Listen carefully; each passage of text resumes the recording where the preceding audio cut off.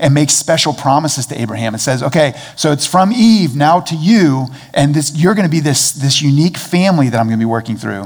And then God works through Abraham and Isaac and Jacob, and then he rescues, as we saw a couple weeks ago, he rescues that family that's become a nation now. We know the nation of Israel. God rescues them out of Egypt. And God does that through a man named Moses, and they wander in the wilderness. And then last Sunday, we got to see God keeping this promise of giving them a land. And so they move into this land that's sometimes referred to as the promised land. And it's truth in advertising. It's the land that was promised. That's what it means. God said, I have this land for you. And last week we got to see in the book of Joshua them moving into that promised land. Well, what's next? You just heard the text from Theo in 1 Samuel chapter 8. And we're going to use that as a launching pad in a sense, but we're going to tackle a pretty big chapter of the nation of Israel. And it's both the kingdom and the exile of the nation of Israel. So in 1 Samuel chapter 8, if you have your Bible open there, what you'll see in those first 9 verses is that Samuel is upset with the request that he gets from Israel. And the indication is that God is upset as well. And you say, why? Like, why are they upset? You know, they're asking for a king. What is that upsets Samuel and the Lord? And if you notice, the word Lord is in all capitals, capital L, capital O, capital R, capital D. That's an indication that it's this Hebrew word Yahweh, and it's referring to or referencing the promise-keeping God, Jehovah. And so Samuel is in conversation with Jehovah, and they're upset about this request that the people want a king. And it's a fitting subject because I know a lot of us have been thinking about royalty over the last 10 days. Queen Elizabeth died about 10 days ago, and it has kind of captivated the world. Her funeral is tomorrow, and the predictions are that it'll be the most watched event in the history of the world. That more people will watch Queen Elizabeth's funeral than anything else. And not to spend a lot of time on this, but you know, it's quite an amazing situation, the way that things work there in Britain. And Queen Elizabeth functioned as the head of the Church of England. That's part of her responsibilities. And she was not super public with her faith, but all indications are that she had a pretty robust walk with Jesus. I saw a quote from one of her speeches from a few years ago, and this is what she said in one of her addresses. She said, "To many of us, our beliefs are of fundamental importance. For me, the teachings of Christ and my own personal accountability before God provide a framework in which I try to lead my life. I, like so many of you, have drawn great comfort in difficult times from Christ's word and his example." And she has a pretty strong track record in her role with the Church of England. And it's something to celebrate, to look at a ruler, a queen, someone who served that long and did it with quite a bit of integrity and quite a bit of humility. So it's a beautiful thing to see a ruler function the way that Queen Elizabeth functioned. But back here to 1 Samuel chapter 8, back to this conversation between Samuel and Yahweh about the nation of Israel. Why are they upset? Are they upset because Israel wanted a king? Well, no, that does not seem to be the problem. If you were to rewind a little bit, you would find out that there's indicators all along the way in the history of Israel that a king was going to be part of the future. Deuteronomy 17, 14 through 20 is just one of the examples where the Lord is interacting with the people of Israel. And he says, there's a day when a king's coming. There's a day when you'll have a king. So the problem does not appear, there's other passages too, but the problem does not appear to be that they want a king. So why does it bother them so much? Why does it bother Samuel? Why does it bother Yahweh? Well, it's not that they wanted a king. It's the reason that they wanted a king. Now this could be a rabbit trail, but do you know how often God is gracious to you by not giving you what you ask for? Because of the reasons that you're asking for it. There's a passage in the New Testament, James chapter 4, and James says, when you ask, you do not receive because you ask with wrong motives, that you may spend what you get on your pleasures. When we get a prayer denied, when we ask God for help or we ask God for something and the answer is no, it can be quite upsetting. But the Bible does invite us into some considerations that there might be a few reasons why the answer to that prayer was no. And one of those possibilities is that your reasons, that what you wanted wasn't the problem, but it's the reasons that you wanted it. And it sure seems to be the situation here in 1 Samuel chapter 8, that it's not the problem of a king. This was part of the picture all along the way. The problem is the reason that they wanted a king. They clearly want a king instead of God, rather than a king under God. And so as they talk about this situation, they look and they see Samuel, and Samuel has served Israel well. He is both a prophet and a priest. And then he has these children that logically would follow in his role, but his kids are a mess. And so the nation takes this as an opportunity to say, there's no one to pass it on to. Your kids aren't in the place to do it. We want a king. We want a king like all the other nations have. Give us a king like that. This idea of them wanting a king instead of God rather than a king under God, if you remember back in the first chapters of the Bible, when God creates the world and he creates Adam and Eve and he creates a perfect situation where they're walking in perfect communion with God, the image there is that they are co-heirs, they are co-regents. That God has put Adam and Eve in this role of ruling over the earth, but they rule over the earth under the God of heaven. They are submitted to the God of heaven, and then their rule will actually bless the world. Adam and Eve choose to do their own thing, and instead of submitting themselves to God, they choose in rebellion to do it their way. And that is what brings sin into the world and harms and damages all of those relationships. Well, here we are again. The nation of Israel has been brought into the promised land. And God has said, I've preserved this land for you. I drew this land. I gave you boundaries. Like, this is yours. I want you here. And now it's time for the king. And what do they want? They want a king for their own purposes. They don't want a king under Jehovah. They want a king instead of Jehovah. And so God says, okay, you can have your king. You see in verse 9, he says, tell him, he says to Samuel, tell them they can have their king. But I also want you to warn them. I want you to give them one last chance. I want you to tell them that this is what's going to happen if you do it. Well, not a shocker at all. Israel does not listen to Samuel's warning from God, and they get the king. They get the king that they want, and I think you could say they get the king that they deserve. The rejection of God is referenced in 1 Samuel chapter 8, verse 8. It says, according to all the deeds that they have done, this is Yahweh talking, Jehovah talking, according to all the deeds that they have done from the day I brought them out of Egypt, even to this day, forsaking me and serving other gods, so they are also doing to you. God says to Samuel, look, Samuel, don't take it personally.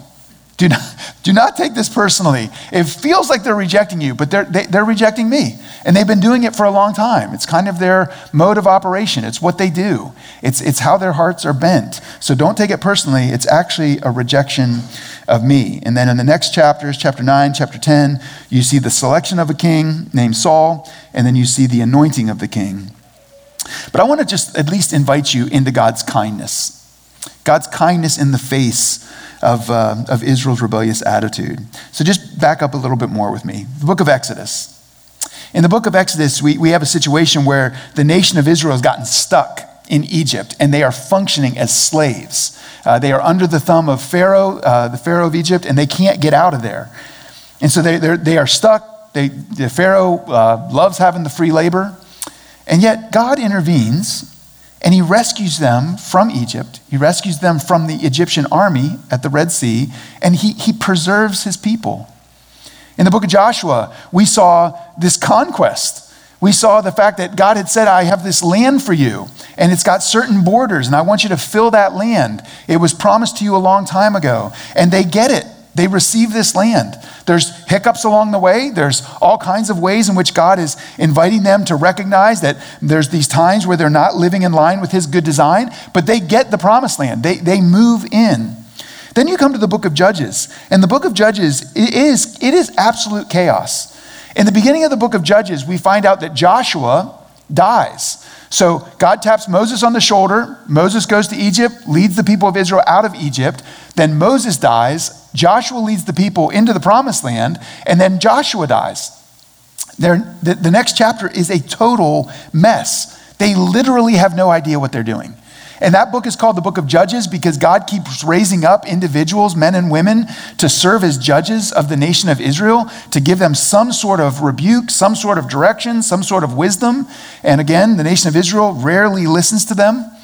There's a phrase that we find in the book of Judges that a lot of scholars would say is kind of the best description of the book of Judges. And that is, everyone did what was right in their own eyes.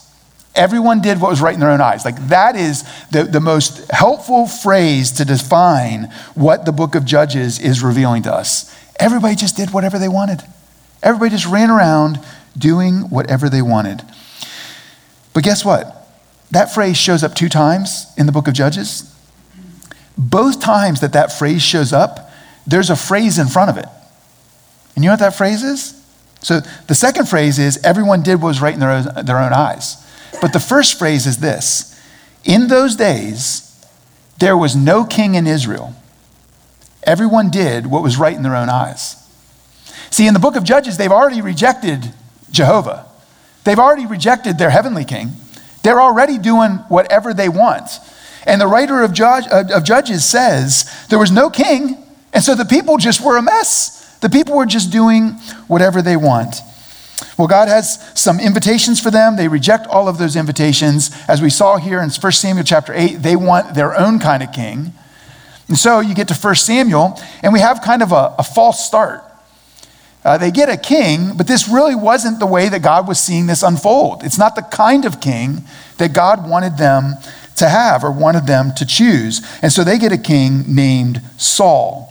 And he's not an absolute 100% total train wreck, but it's not good. He starts off good, but it doesn't end good. He gets sideways, and it's kind of helpful to think of like it as a false start. Like, this is the first king? This is the first king of God's people? Come on. And it just doesn't work out. But along the way, even while Saul is still reigning as king, God identifies the kind of king that he actually wants. And it's a teenager at that time. And his name is David.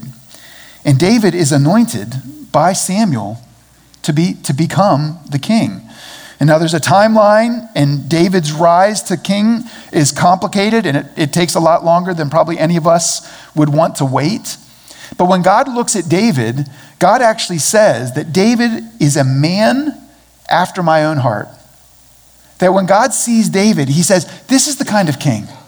This is the kind of king that my people should have. This is the kind of king that my people should want. A man after my own heart. Now, if you've read chunks of the Old Testament, especially about David, you might be a little confused right now. Because David was a mess. David had all kinds of hiccups and tragedies and huge mistakes and tragic, wicked decisions. His resume is a mess. But you know what else David had? David had kind of this ongoing willingness to own his mistakes and then turn back to the God of heaven. He has this pattern, this willingness, you might say this humility, to actually look and recognize that he raced after the wrong thing, that he chased after the wrong thing. And when it was brought to his attention, he actually had this pattern of owning it. When he saw it, it was like, oh my word, I did do that. Oh my goodness, like I have wronged this person, and I've wronged the God of heaven. And he runs to God and he asks God forgiveness. You know, the largest book in the Bible is this book called Psalms. And the majority of those Psalms are penned by David. They're written by David. And they are this crazy exploration of the range of emotions that we experience in this life. And some of those Psalms are Psalms of lament about the brokenness of himself, about the brokenness of his nation. And sometimes there's this aggressive language towards the God of heaven where he's frustrated with how God's letting things unfold. Sometimes there's frustrated language at himself and the way that he's choosing to live his own life, the decisions that he's made. But if you're familiar with the pattern of the Psalms, it is not uncommon at all. It's actually the most common thing that these Psalms have a shift. They have a pivot kind of in the middle of the Psalm. And the first half of the Psalm is a psalm of brokenness or sorrow or failure. And then the second half of the Psalm is this turning, this trusting, this recognition that as bad as that is, there's a God, as we read this morning in our liturgy, who will actually put our sins as far as the east is from the west. We have a God who will actually forgive us and not treat us as our sins deserve. And so while David is a mess, one of the reasons why the Lord of heaven looks at David and says he's a man after my own heart is because David actually owned his brokenness. And you might think you're acing the test. You might think that, man, if this was a horizontal competition, like I'm the most holy person in this room. Well, guess what? That is not what defines a person who's after God's own heart. A person who's after God's own heart is one who actually has the humility to recognize the parts of their life that are broken, the parts of their life that are bent away from God, the parts of their life that are in ongoing rebellion, and admit those and recognize that it's not a horizontal competition. It's a recognition that none of us have lived a life that is worthy of the God of heaven. None of us have lived a perfectly holy life. And it seems like David, when it was brought to his attention, was willing to own that. And David's reign was very successful. You know, they wrote songs about David. You know what one of them was? It basically says this. Yeah, when Saul goes to war, Saul kills by the thousands. But when David goes to war, David kills by the 10,000s. Yeah, how would you like a song like that written about you? It's like, you think Saul killed a lot of people. Check out how many people David killed. And everybody applauds. It's like, it's the mark of honor. He killed by the 10,000s. Killed so many people. And yet, these were battles with the enemies of the people of God. And it's a different time and a different context, and it's a little complicated to understand sometimes.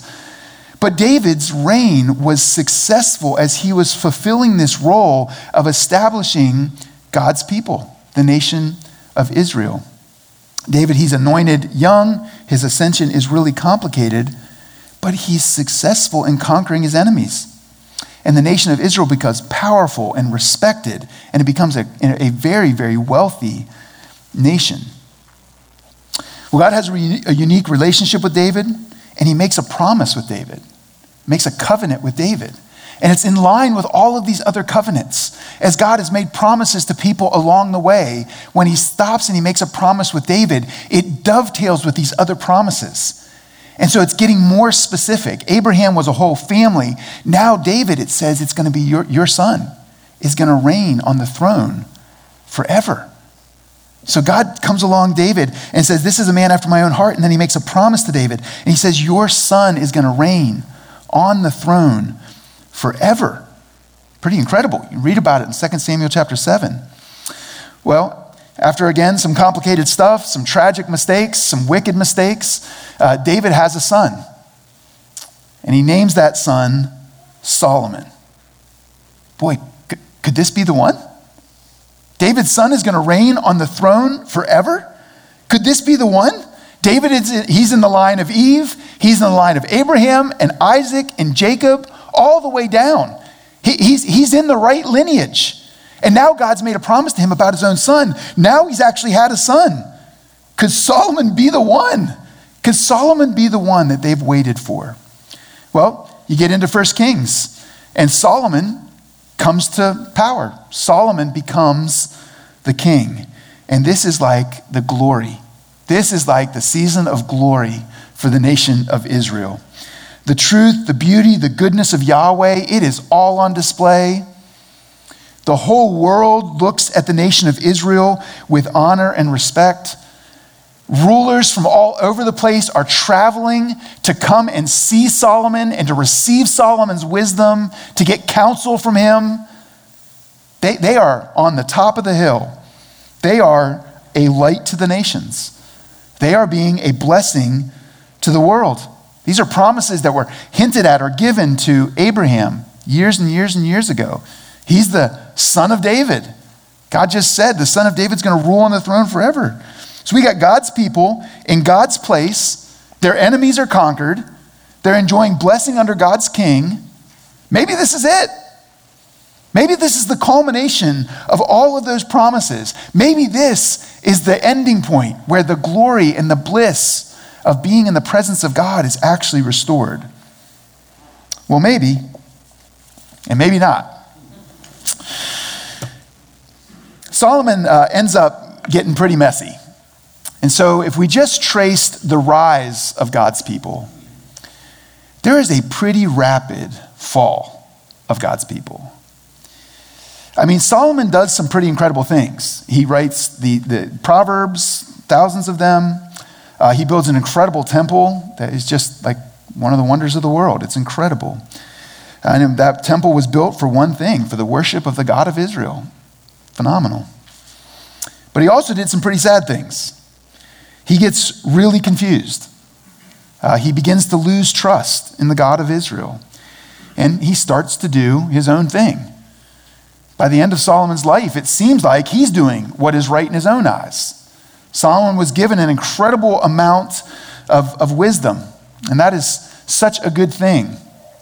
But look, Solomon's life is a good invitation to remember that there's no autopilot in walking with the God of heaven. That's not how it works. It's a lifelong pursuit.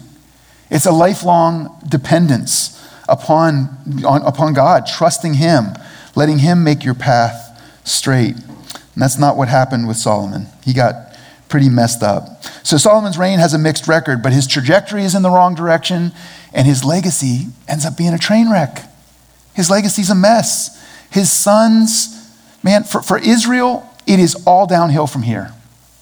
It is all downhill from here. Life after Solomon, if you went to 1 Kings chapter 12 through 2 Kings, there's a scholar named Vaughn Roberts, and he says life after Solomon was disobedience, division, and decline. That's what follows Solomon. So just think if you're one of the people who has been like aware of these promises that God has made to this unique family, this family has now become a nation, the nation of Israel. And you've been longing for these promises to be experienced in full. And now here you go, you got the son of David on the throne, and Israel's on the top of the mountain. They have their temple, they have wealth, they could have peace. There's all kinds of things in place. And it all just starts slipping away. And it becomes a total mess. The kingdom splits into two. You end up with the northern kingdom, which is often referred to as Israel. And then you end up with the southern kingdom, which is also often referred to as Judah. And the northern kingdom, in short order, is wiped out. And they're gone. And then not long after that, the southern kingdom, Judah, they get thrown into captivity too. And it just all crumbles so fast. I mean, a good example is this. In 1 Kings chapter 12, we're talking about Solomon's kids, his offspring. In 1 Kings chapter 12, right after Solomon, they get nervous about the people. And what are the people going to do? And are the people going to run off and like it's the northern kingdom worried about the southern kingdom? And you know what they do? They make another golden calf. If you are familiar with the story of Israel, they get rescued out of Egypt. They're in the wilderness. Moses is on a mountain meeting with God. God is speaking to Moses and writing down his law for his people. And while Moses is receiving a word from Yahweh on the mountain, the people down at the bottom of the mountain get tired. They lose patience. And they decide, you know what? I don't know what's going on up there. Moses may have died. Let's do our own thing. And so they come up with just the great idea of making a golden calf that they could worship. And in Exodus 32, do you know what their leaders tell them? See this golden calf? Come, and this is what they say to them. Come, behold your gods who brought you up out of Egypt. Plural. Behold your gods that brought you up out of Egypt. 2 minutes ago, it was crystal clear that Yahweh's who brought them out of Egypt. Now Moses takes too long on the mountain, and the people immediately are like, let's do something else. Let's make some golden statues. And if you're familiar with the Ten Commandments, it's a violation of the first two. That the Lord should be number one, and then don't make images. It's such a mess. But as soon as Solomon's out of the picture, that's exactly what they do again. And in 2 Kings chapter 12, they say almost the exact same phrase. They say, behold your gods who brought you up out of Egypt. like that's what you go back to? Of all the options of what you could go back to, that's what you go back to? But it just reveals the fact that they are sideways, that they are a mess. Maybe you can relate. This is such a tendency for us too. It is so easy for us to run back to the old things. To run back to these things that we maybe somehow get confused and we think that they worked. But man, they didn't work. And it's so tempting to run back to those former idols, to those former things. And it's exactly what they do. It's exactly what we do too. Well, God, in response to all this, he sent prophets along the way, but now he begins to send just a parade of prophets. And there's prophet after prophet to speak on his behalf. And it's almost never good news when they have something to say. They loudly and they clearly condemn the Israelites. They condemn them for breaking the covenant. They continually warn them to turn from their sin and turn back to the God of heaven. But the people, they never listen to the prophets. I mean, maybe you've heard of the prophet Jeremiah. Jeremiah is known as the weeping prophet. And he had a decades-long ministry, and he had one convert. No one listened to Jeremiah. And Jeremiah, I know it's unfortunate, but boy, he is such an encouragement to so many pastors. Because we're just oh, he only had one. We're not alone. We stink at this too. But the people don't listen. They don't listen to him at all. And sometimes they don't listen because life was good. Sometimes they don't listen because they were afraid. Sometimes they don't listen because they were mad. But in the end, guess what? Every single time that they didn't listen because they didn't want to. They didn't want to. They didn't want to hear what the prophets had to say, even though the prophets stood and said, thus saith the Lord. This is the word of the Lord. And the nation of Israel continually rejected what they had to say. Well, God holds them responsible for that. And one of 100 examples is in Amos chapter 2, verses 4 through 7.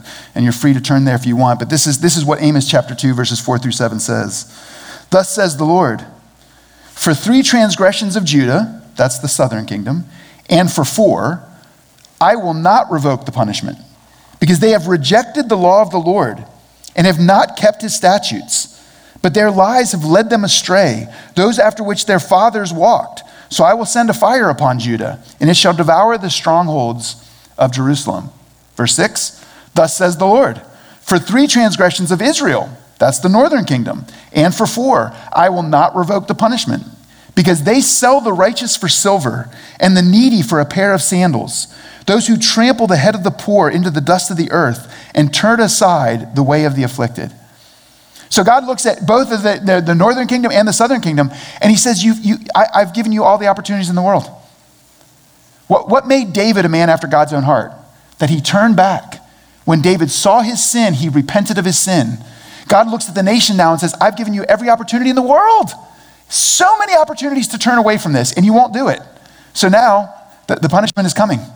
Now I will not revoke the punishment. And both of the 2 nations now are going to feel the reality of their rebellion. And as you see these portions of the Old Testament unfold, the nation who was miraculously freed from slavery, by the end of the Old Testament, they're back in slavery. And the God of heaven, whose name is holy, has given his people so many opportunities to turn. So many times he's demonstrated his kindness and his patience, and they reject, and they reject, and they reject. And finally, like in the passage in Amos, he says, I'm not going to revoke the punishment. It's really bad. They are not being much of a light to the nations. But I want you to see that there are whispers of something better. The prophets said really hard things. They condemned the people, and if you are familiar with the prophets, sometimes our sensibilities of what bad language is, the prophets don't seem to really care too much about what we think of as bad language. They say stark things, sometimes they say crude things, and it is in an effort to get the attention of the people. And they do not hold back on the reality of the people's rebellion against God. They condemn them for violating their covenant with God. They warn them of coming judgment. They call them to turn back to the God of heaven. They said very hard things, and the judgment they prophesied, it did come. And here's what I want to say. The entire Old Testament should demoralize us. By the time you get down to the end of the history of Israel, which really is 2 Chronicles, the Old Testament's not aligned in chronological order. If you get to the end of 2 Chronicles, you should be absolutely demoralized. It did not work. None of it worked.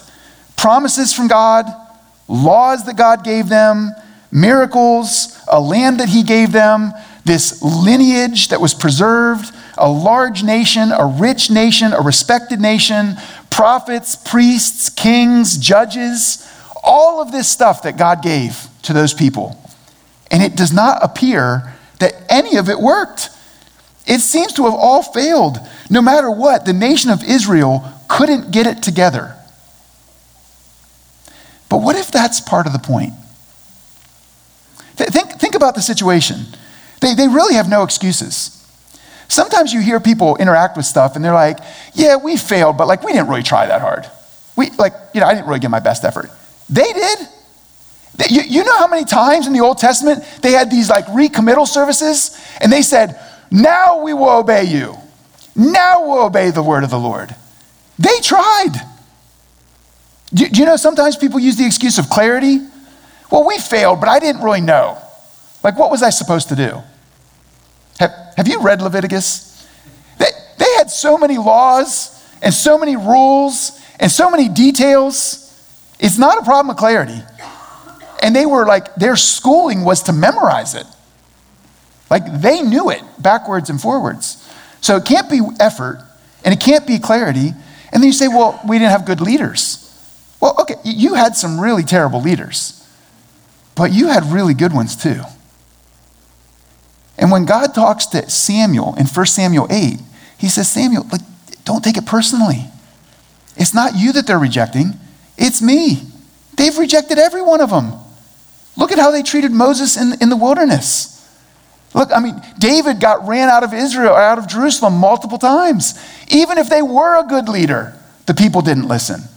And even their best leaders were admittedly flawed. And so you look at all the details and all the situations, and none of it worked.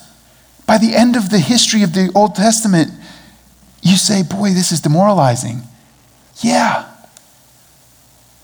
All of that effort, all of that clarity, all of those human leaders, they couldn't get the job done. The Old Testament should leave us longing for something better.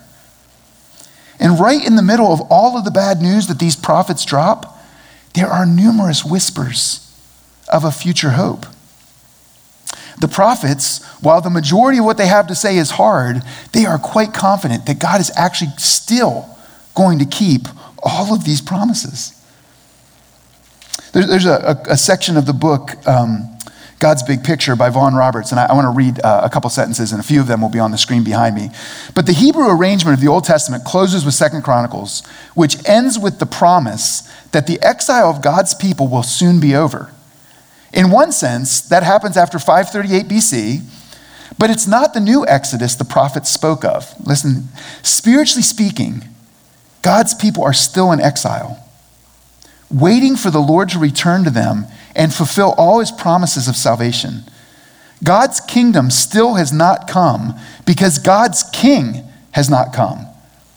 But the last of the prophets insists that he will appear, preceded by a messenger. And this is what Malachi chapter 3 says.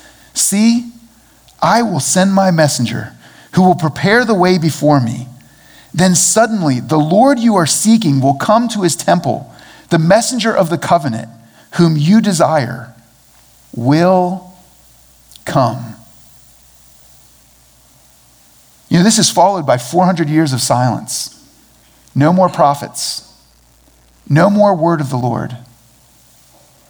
This is what they are left with, is that it looks terrible because it is terrible. And yet, I will send my messenger, he's talking about John the Baptist, who will prepare the way before me. And then suddenly the Lord you are seeking will come to his temple. You see, there is one, the promised one. What if he could do for them what they could not do? What if all this activity of the Old Testament, all this human effort, was meant to reveal to us that as hard as we try, we can't get it done? We actually need the Lord's King. We actually need the Lord himself. Well, we'll talk about that next week, but this is the good news of the gospel. Because after 400 years of silence, guess what we find out? That this baby's name is Emmanuel, which means God with us. The promised one actually really does show up. All the effort of the Old Testament was not enough. No matter how hard they tried, they could not earn their right standing with God. They needed help. And God sent his son, Jesus Christ, to be the help that they desperately needed. To be the one who could actually do what they needed to have done and do it for them. Who could actually come and take their train wreck resume and give them a righteous resume. Give them a resume that is acceptable to God. To live the life that they should have lived. To actually live the life that you and I should live.